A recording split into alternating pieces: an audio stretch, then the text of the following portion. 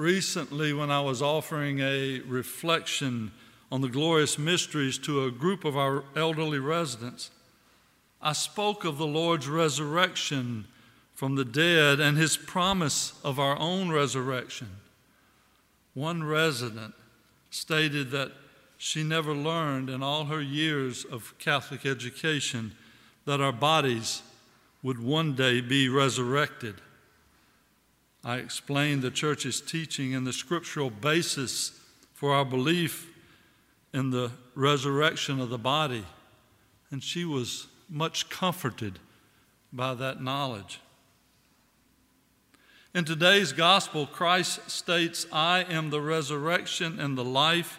He who believes in me, even if he dies, will live, and everyone who lives and believes in me will never die."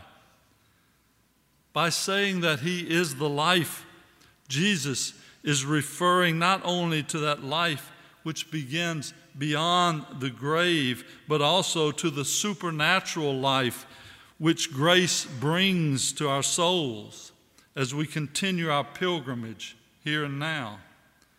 It is this grace which comes to us through the sacraments that sustains us on our journey. St. Paul tells us in the letter to the Romans, we are indeed buried with him through baptism into death, so that just as Christ was raised from the dead by the glory of the Father, we too might live in newness of life.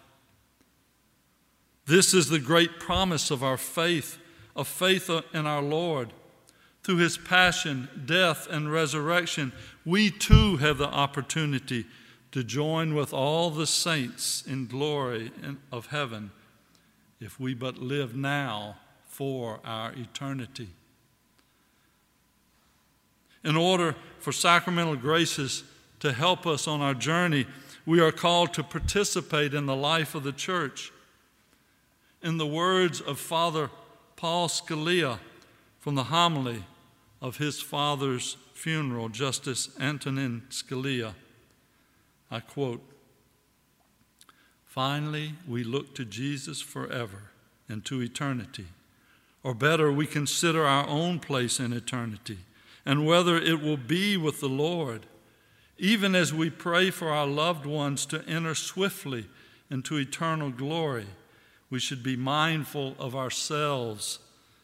Every funeral reminds us of just how thin the veil is between this world and the next, between time and eternity, between the opportunity for conversion and the moment of judgment.